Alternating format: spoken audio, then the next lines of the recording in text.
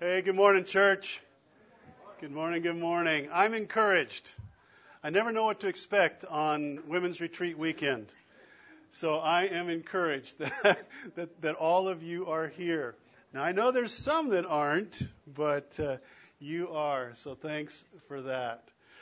Let's enjoy the Word together as part of our worship this morning. We had an extended period of just singing back to the Lord His truth, and now we get to enjoy it off the printed page. If you'll grab the bulletin insert that you'll find, that's a little note page that'll outline kind of the direction we're headed this morning. If you take your Bible, let's step into 1 Peter once again.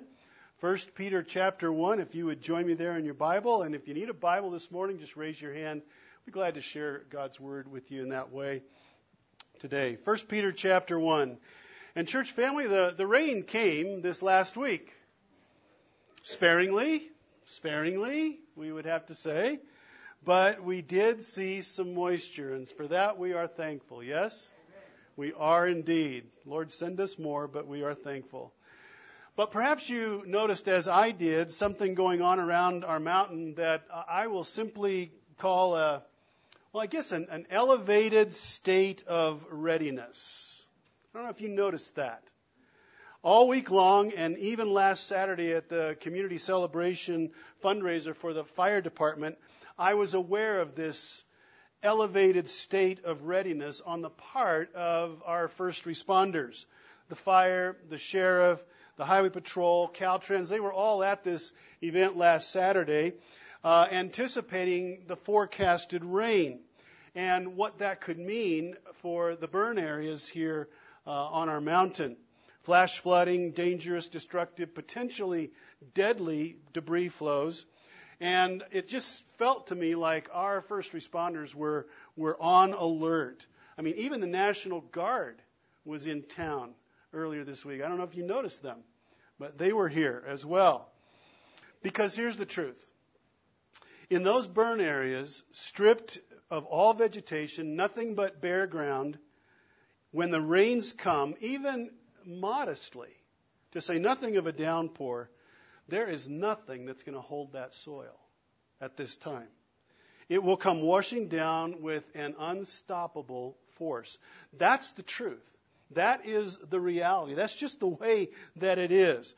And these first responders in our community, in possession of this truth, they are taking steps.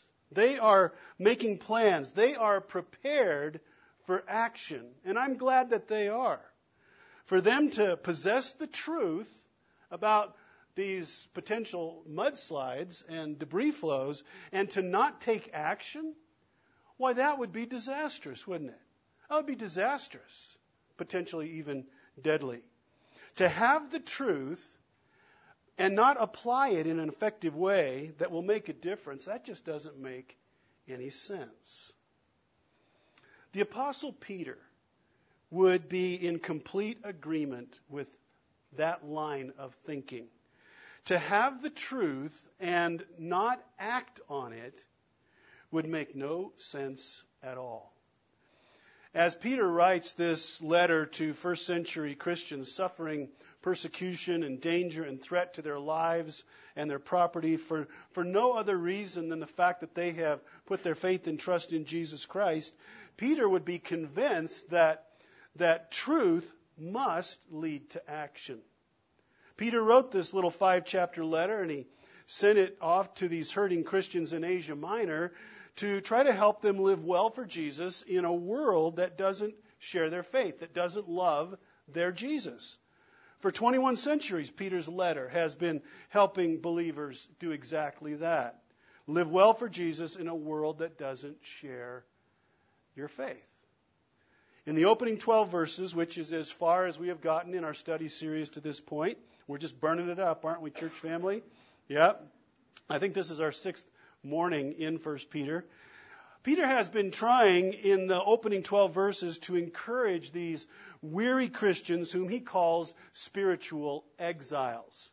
And his line of attack has been to encourage them by reminding them of just how great their salvation in Jesus really is. Verses 1 through 12 really have been a beautiful presentation of salvation doctrine, salvation truth. No matter how dark it might get, no one can ever take a Christian's salvation from them. And we say amen and amen. And Peter reminds every Christian in every age of this reality in the opening part of his letter. God has saved us. Yeah, amen. In verse 1, we have been chosen, elected by the God of the universe. In verse 2, Peter says, sin's penalty has been covered by the blood of Jesus. In verse 3, the mercy of God has been lavished on us all the way to where now we have been born again. We have spiritual life through Jesus' death and resurrection. In verse 4, our faith is a living faith because it's in Jesus who's alive. And so we have a living hope in verse 4. And then in verse 5, that makes us heirs to an inheritance that's in heaven that God is guarding until we get there. This leads to a joy that no amount of suffering can take away, an inexpressible joy that's filled with glory, verse 8 says. And this joy is the overflow of knowing in the deepest part of who you are that God bought your soul for himself. That's verse 9. We have salvation. And then in verses 10 to 12, all of this salvation truth has been revealed to us by none other than the Holy Spirit himself, proclaimed by the Old and New Testament prophets and apostles.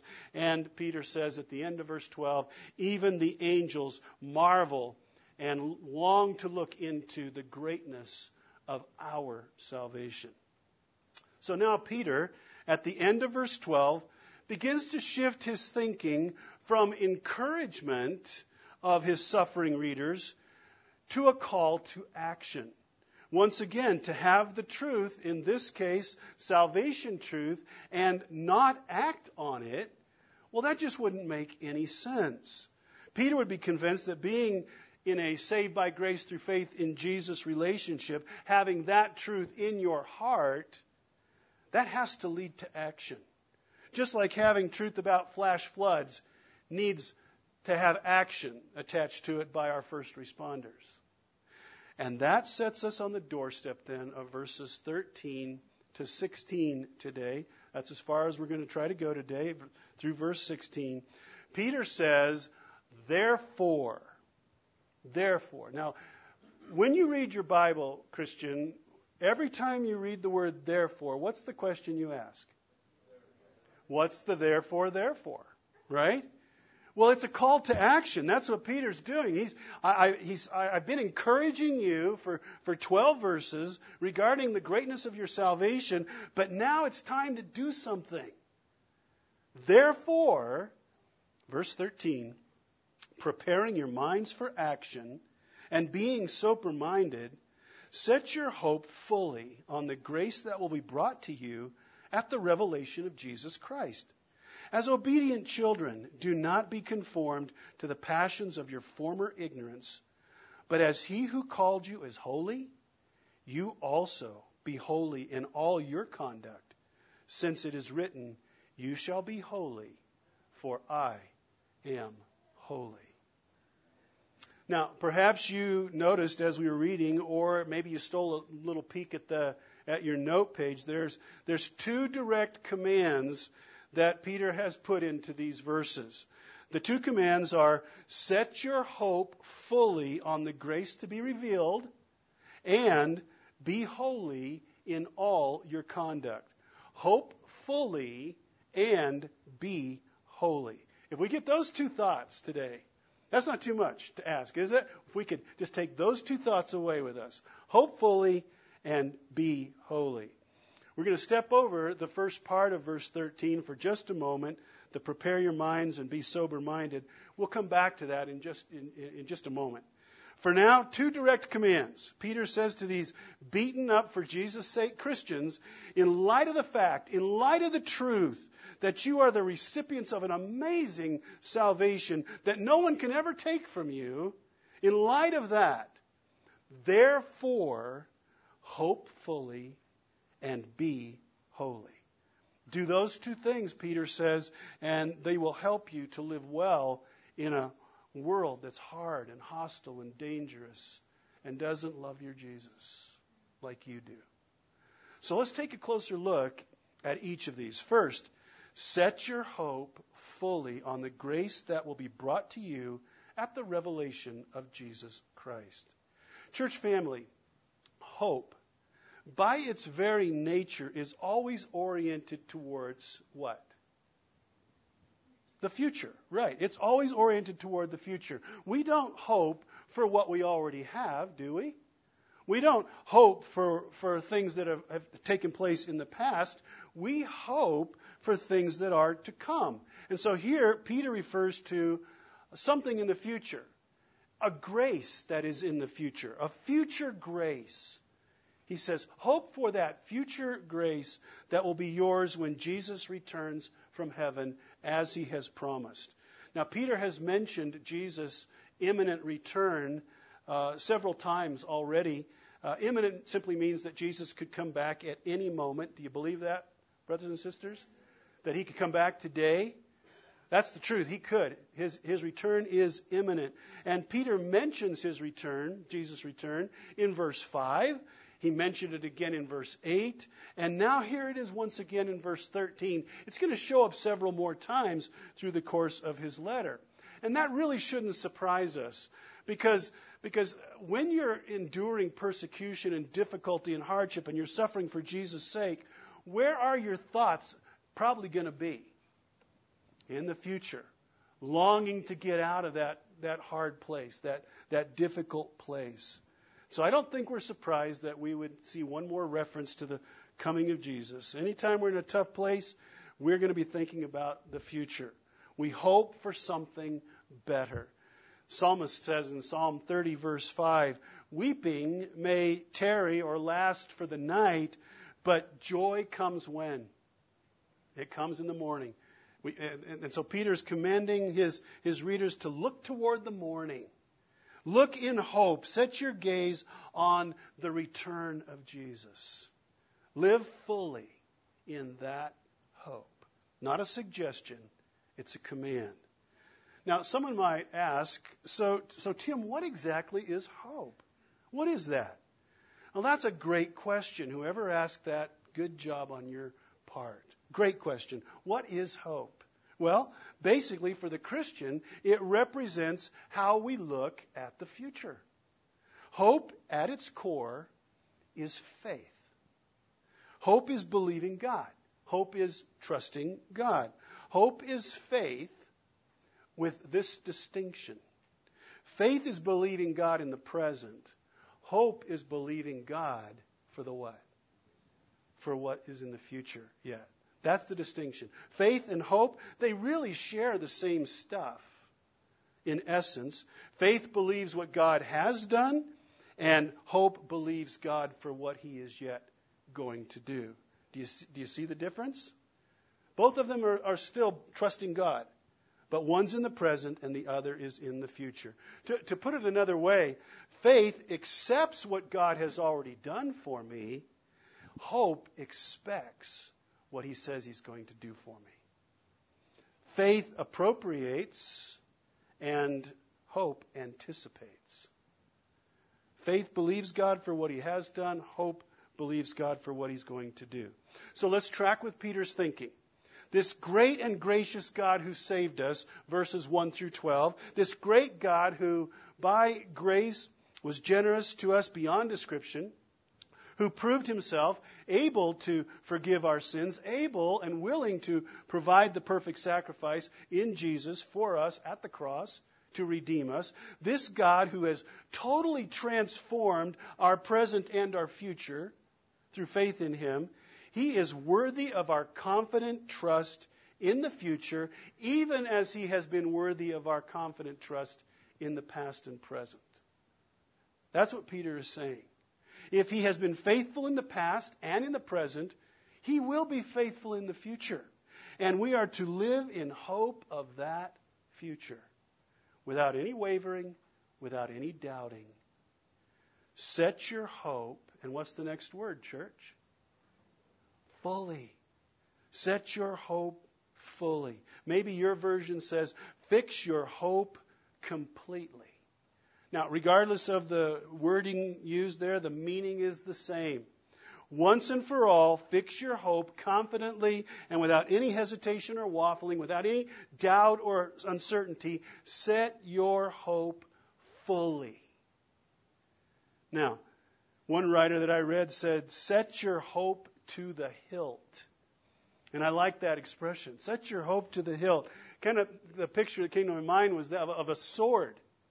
And we could call it the sword of hope. And this writer was saying, you plunge your hope all the way up to the guard. You plunge it all the way in. No half-hearted, indecisive hope. Hope with fullness. You take it all the way to the hilt. Set your hope fully on the grace that will be brought to you at the revelation of Jesus Christ. What grace is Peter thinking about at Jesus' return? Isn't God's grace complete in my life already? Aren't we saved already by grace, church? We are, right? Absolutely we are. By grace alone, through faith alone, in Jesus alone, right? Amen is right. Grace, such a wonderful word for you and me. God's undeserved, unmerited, unearned mercy and kindness and love and goodness and blessing that He's lavished on us in Jesus, not because of anything we've done, but because of everything He wants to do. Salvation not earned by us, but freely given to us. Grace. What God has done already for us in our salvation, is that not amazing? Is that not amazing, church? If what we have right now in Jesus and in the salvation that we have through Him, if that's all that we ever had, would that be enough? Oh man, we'd still be singing Amazing Grace, how sweet the sound that saved a wretch like me. We'd still be singing that. But Peter is alluding here to the fact that God's not done pouring out grace into our lives.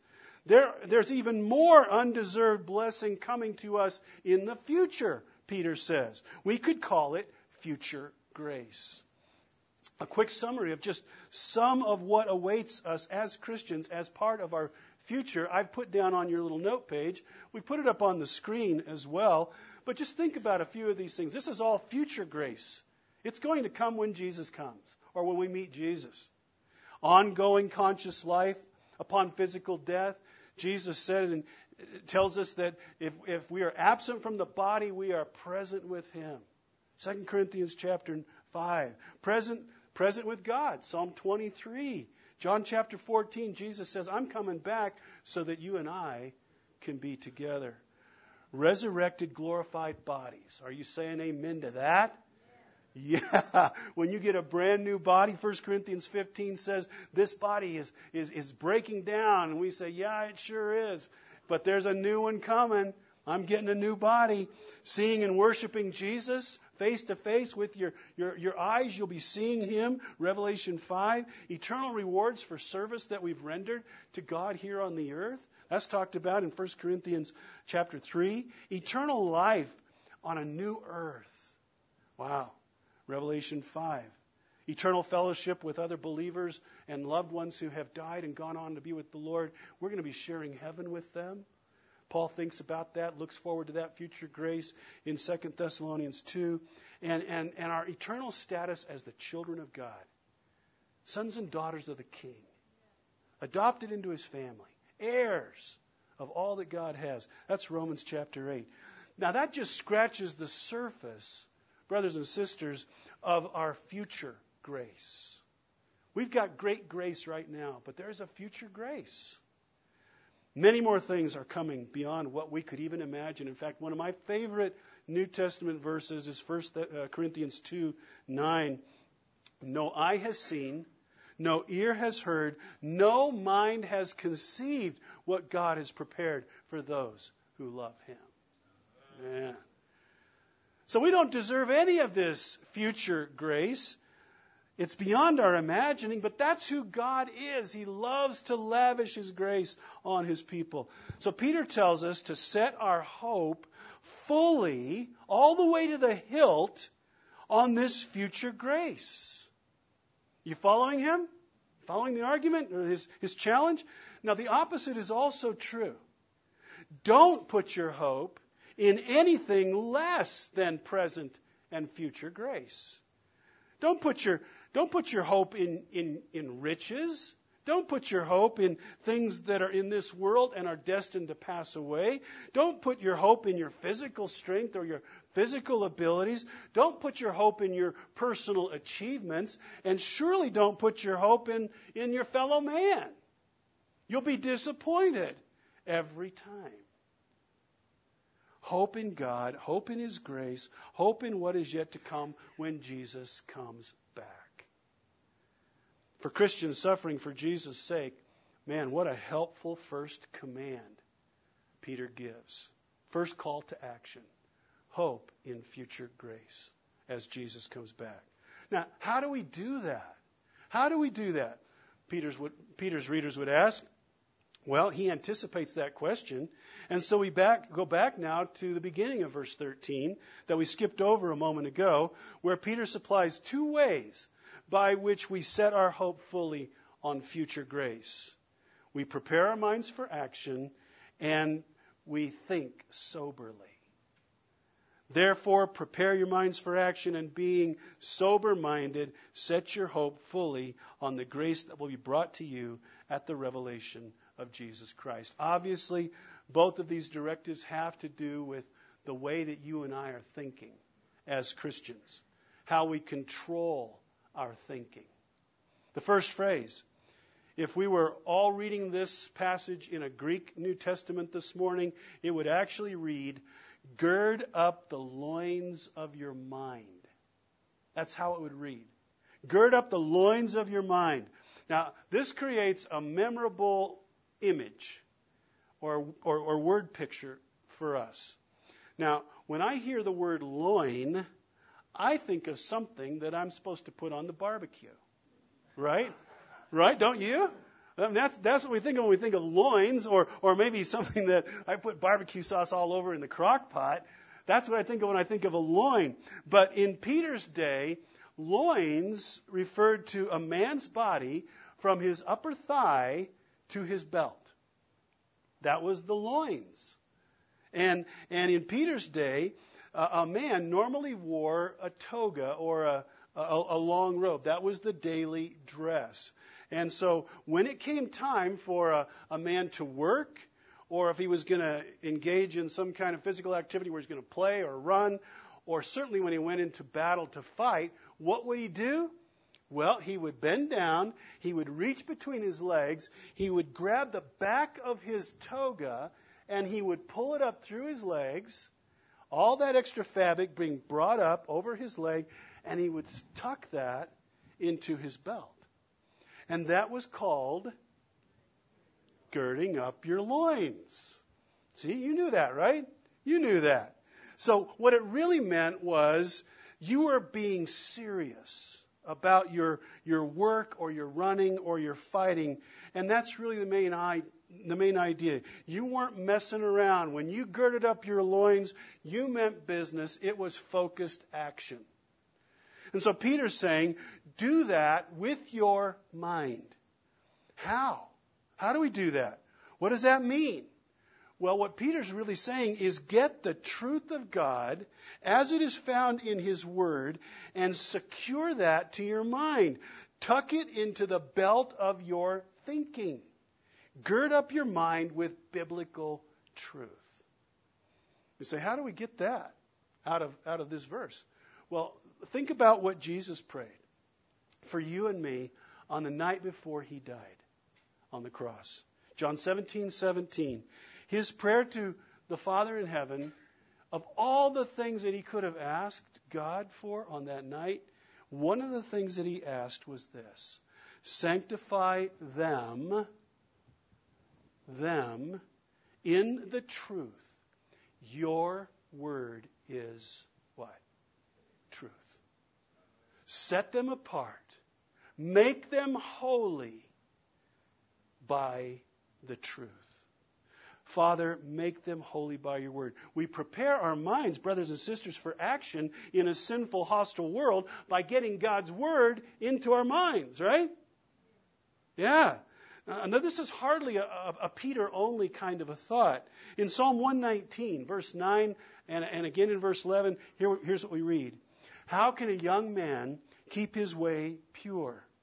By living according to your word. I have hidden your word in my heart that I might not sin against you. We've got some guys in our church who are memorizing these verses right now. I have put your truth into my thinking so that I am ready for action. And if you turn that page over, your little note page over, the Apostle Paul will urge us to do this in Romans 12:2. Do not conform any longer to the pattern of this world, but be transformed by what, church? The renewing of your mind. Then you'll be able to test and approve what God's will is, His good, pleasing, and perfect will. How do we renew our minds? By continually putting God's Word into it, right? By taking God's Word and tucking it into the belt of our thinking. And it's worth noting that Paul actually uses the same metaphor of girding up your loins that Peter uses when he talks about our spiritual armor in Ephesians chapter 6. In Ephesians 6:14, stand therefore having fastened on the belt of truth. God's truth. And so Paul starts with the belt of truth because everything else in the arsenal of a Christian as he does war with our enemy, Satan, and the demonic realm, all of it ties into the truth. Prepare, gird up your minds for action. Tuck the truth of God's word into your belt. And why are our minds so important in this thing called the Christian life? Why are our minds so important? Why would Peter focus on our minds? Well, the truth is, as we think, so we live. Would you agree with that? As we think, so we live. Proverbs 23, verse 7. For as a man thinks within himself, so he is. Yeah. The mind is the battlefield, and the enemy is anything that steals our thoughts away from confidence in God and the sure hope of a future with Jesus. Anything that tries to do that, that's the enemy. Yeah. Which is why Peter adds that second directive in verse 13, be sober-minded. Preparing your minds for action and being sober-minded. Now, this obviously does not mean being sober in your demeanor or super serious in your personality, like a Christian who was baptized in pickle juice or something, and, sober like that. And that's not the kind of sober we're talking about here. What's the opposite of being sober? What's the opposite? Being drunk, right? Being intoxicated. That's the opposite of being sober. So what happens when somebody is intoxicated? Well, they can't think clearly. They're foggy in their mind. They can't focus. They stumble around. They're a danger to themselves and often to other people. That's what happens when you're intoxicated. Sober thinking is the very opposite of that. It's thinking with clarity. It's thinking with focus. It's thinking that's clear and unfogged, if you will. That's what you're thinking if you're sober-minded. You're disciplined, you're discerning, you're alert, you're sharp. And you're not going to allow the allurements of this world or the pressure of persecution for loving Jesus. You're not going to allow any of that to distract you. You're going to be sober-minded. Paul puts it like this, 2 Corinthians 10, 4 and 5. For the weapons of our warfare are not of the flesh, but have divine power to destroy strongholds. We destroy arguments and every lofty opinion raised against the knowledge of God, and we take every what? Thought captive to obey Christ. We take every thought captive to obey Jesus. Brothers and sisters, Think about what you think about when you don't have to think about anything else. What do you think about? How often do your thoughts turn toward what we might call the spiritual realities that are part of your life in Jesus? How often do our thoughts turn to the fact that Jesus really might come today? He really might come, and I will stand before him, and I will now experience God's future grace, only it won't be future anymore, it'll be the now. How often do you think about that? Would you be surprised if Jesus came today? Would you be ready for Jesus today? We can intentionally direct our minds to think about such things. Someone says, my mind has a mind of its own. Is that really true? Does your mind have a mind of its own? I don't think so. I don't think so. Paul doesn't think so. He says, take every thought, what? Captive to obey Jesus. We can intentionally direct our minds toward God thoughts. It takes work. It takes discipline. It takes practice. It takes a desire to want to do that. It isn't just going to happen. We got to want to do that. Colossians 3, verses 1 through 3. If then you have been raised with Christ, seek the things that are above, where Christ is, seated at the right hand of God. Set your, what's the next word, church? Set your minds on the things that are above. Think about those things, not on the things that are on earth, for you have died and your life is hidden with Christ in God. It's pretty clear, isn't it? And there's more admonitions from Scripture than these that I've just highlighted. So think about your thinking. We can control our minds. We are the gatekeepers. We can decide what we're going to allow in and what we're going to keep out. We make that call. We're not victims. We make the call. Years ago, there was a guy who was in our church, and he was a computer guy. And whenever he would see or hear a professing Christian taking into their life entertainment that wasn't consistent with one who claimed to be loving Jesus, he would say, G-I-G-O. G-I-G-O. Thinking about maybe a movie that somebody was talking about, or music, or a TV program, and it didn't line up with biblical truth and the values that Jesus would hold. G-I-G-O. G-I-G-O. Do you know what he was saying? Garbage in, garbage out. Garbage in, garbage out. Set your minds on things that are above. Be sober-minded.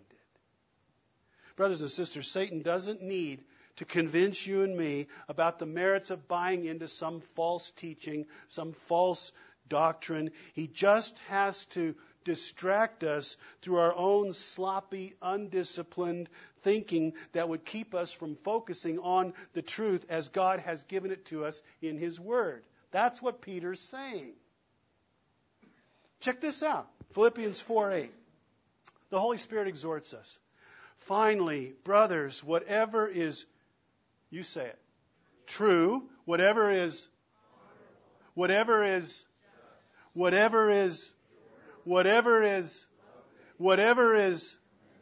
if there is any excellence, if there is anything worthy of praise, what? Think about these things. God's Word doesn't just tell us to have a biblically centered, focused way of thinking. It tells us what to think. It tells us how to think. And someone says, tell me again, Tim, why does all this matter? It matters because what's at stake is our hope. Hope in the midst of life. Hope in the midst of troubles and trials. Hope and faith that get us through the highs and the lows, the joys and the sorrows of this life, that make it possible for us to live well for Jesus in a fallen, often overwhelming, unwelcoming, dangerous world. thinking well helps us to hold on to our hope. The more habitually I manage my mind, the more I immerse it into God's truth, where my mind is shaped and directed and disciplined and encouraged, the more hope I will have in this future grace and the present grace that God has given to me. That's why it matters. But all this matters not just because hope is at stake. It matters because holiness is also at stake. Holiness. Remember, there are two direct commands here. Hope fully, and what was the other one? Be holy. Be holy. So that brings us to verse 14. As obedient children, do not be conformed to the passions of your former ignorance, but as he who called you is holy, you also be holy in all your conduct, since it's written, you shall be holy, for I am holy.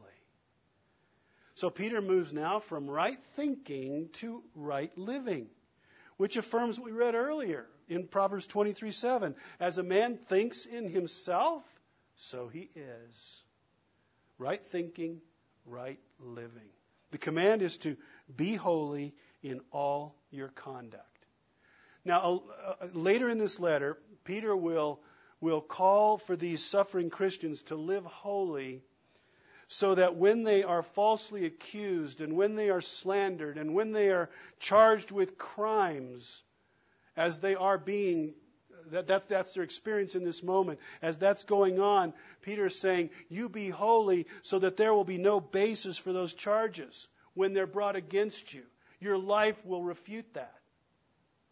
But that's not his focus here. Here Peter reaches into the Old Testament. He quotes a statement that God makes 5 times in the book of Leviticus. You shall be holy, for I am holy. Peter says, brothers and sisters, be holy in your living, because the God who saved you is a holy God.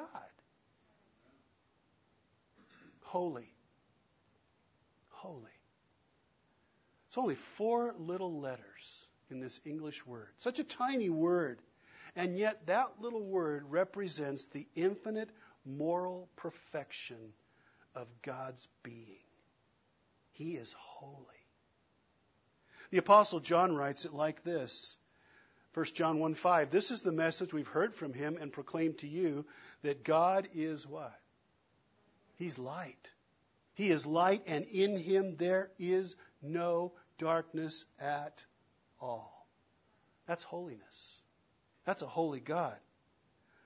All light, no dark. Revelation chapter 4, verse 8. In heaven, the angels sing to God, and one of the songs that they sing has these words in it. And they focus only on one attribute as they sing this song. Revelation 4:8.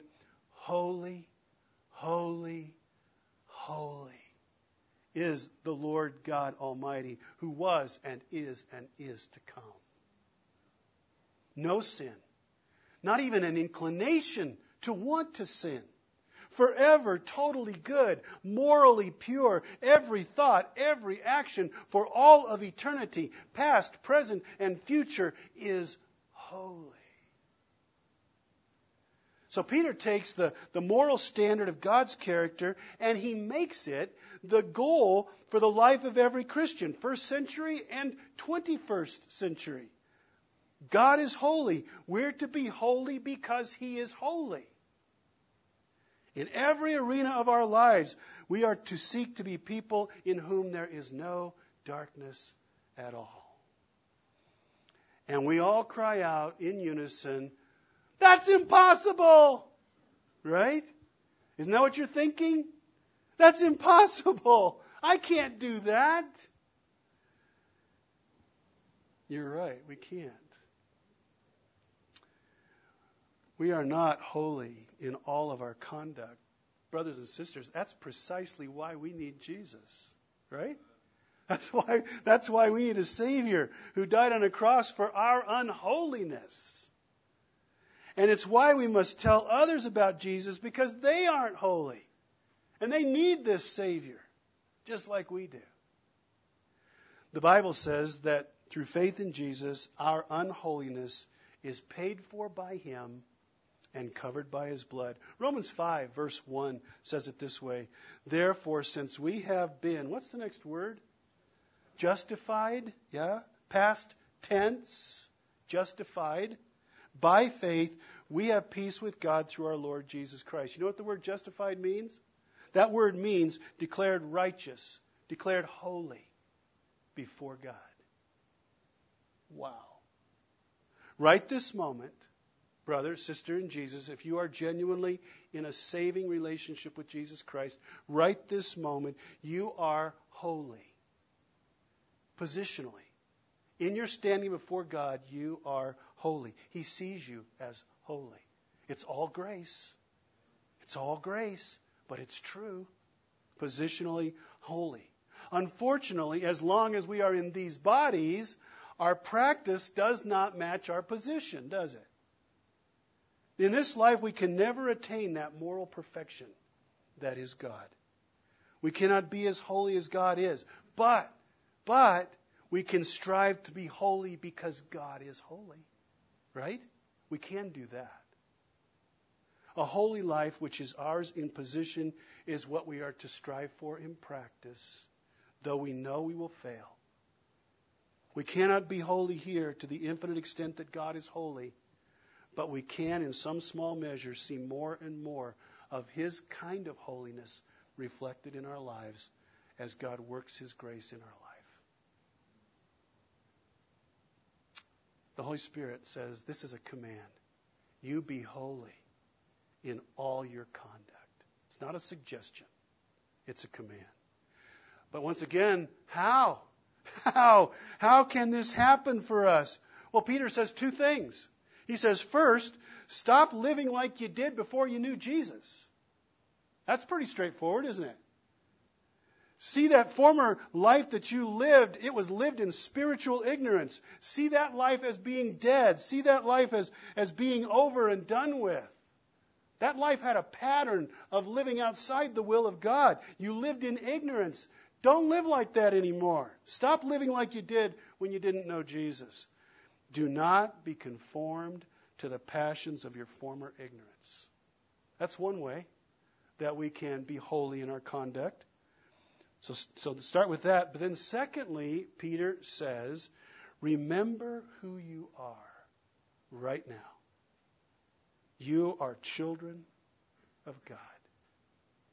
Verse 14 begins this way. As obedient what? Children. Church family, when God saves us, one of the great truths that's a part of our salvation is that He adopts us into His house, doesn't He? He invites us to become part of His family, to take His name. We become His children, and He becomes our what? Our Father. Are you with me? Are we all together here? Good. Great. Good. Yes, He becomes our Father. Romans chapter 8, verses 14 to 17 talk about this. We become, quite literally, members of God's family. God becomes our Heavenly Father. We are made His eternal children.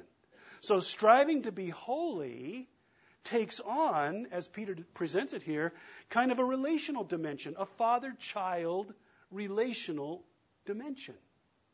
The new pattern that our lives are to conform to is based on this new relationship. I'm a child of God, and God is my Father. Faith in Jesus means that God's my dad. Now, what do small children try to do with their parents? Imitate them. They try to imitate their mom and dad, don't they? That's what they do. Small children try to imitate their parents. And by the way, that's the exact Greek word that Peter is using here. It's the word for small children. He's not talking about teenagers here. He's talking about little kids. And so, as obedient little ones, Peter says, be holy in all your conduct because your Father is holy. You be holy because your dad is holy. Isn't that cool? That's what you be. Peter is literally saying, be like your dad. Stop living like you did before Jesus and live like your dad.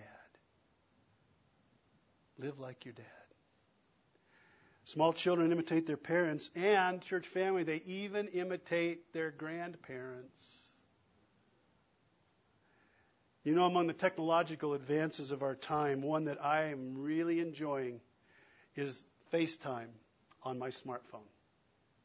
Especially when it allows Lisa and I to not only talk to our kids and our grandkids, but to see them while we're talking to them. That is a great invention. I love it. So when we FaceTime our kids, our youngest grandchild is Michaela. She's 15 months old. And when we FaceTime, she gets right up to the phone. I mean, right up to the phone. All you can see is kind of her eyes and her nose, and she's watching us. And we do this thing. We do it every time that we call one another. She imitates me. And so I shake my head, and Michaela shakes her head. And I bob back and forth like this, and she bobs back and forth, and she giggles while she's doing it. I cover my eyes like this, and Michaela covers her eyes. And when I blow her a kiss, she blows one back to me. Now, I would like to think she's doing all of those things because she loves me. But at 15 months, I'm not sure that that's actually what's going on. At the very least, she wants to be doing what I do. She wants to imitate me. And I love that. I love it when she wants to imitate me. And God loves it when we want to imitate Him. So you see how all this comes together? The command to hope fully in verse 13 and the command to be holy in verse 15. As we focus our minds, our spiritual thoughts, our energies on this present and future grace that our Father in heaven has lavished on us through Jesus, that increasingly influences what we want to do.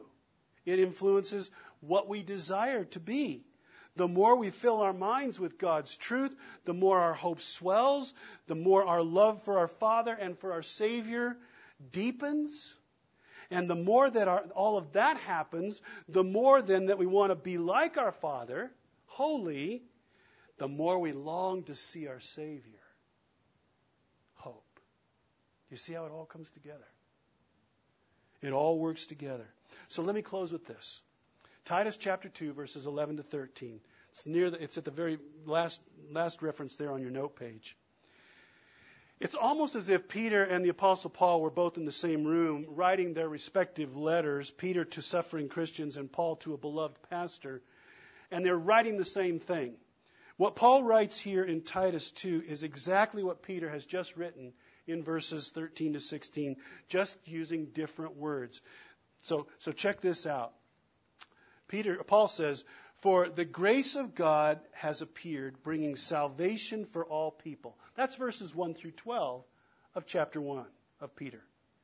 Training us, that's the preparing our minds, sober in our thinking, to renounce ungodliness and worldly passions, that's our former ignorance, and to live self-controlled, upright, godly lives. What is that? Holy lives before God.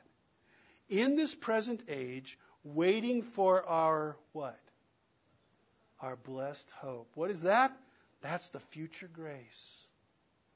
The appearing of the Lord Jesus, our great God and Savior. Titus 2, 11 to 13.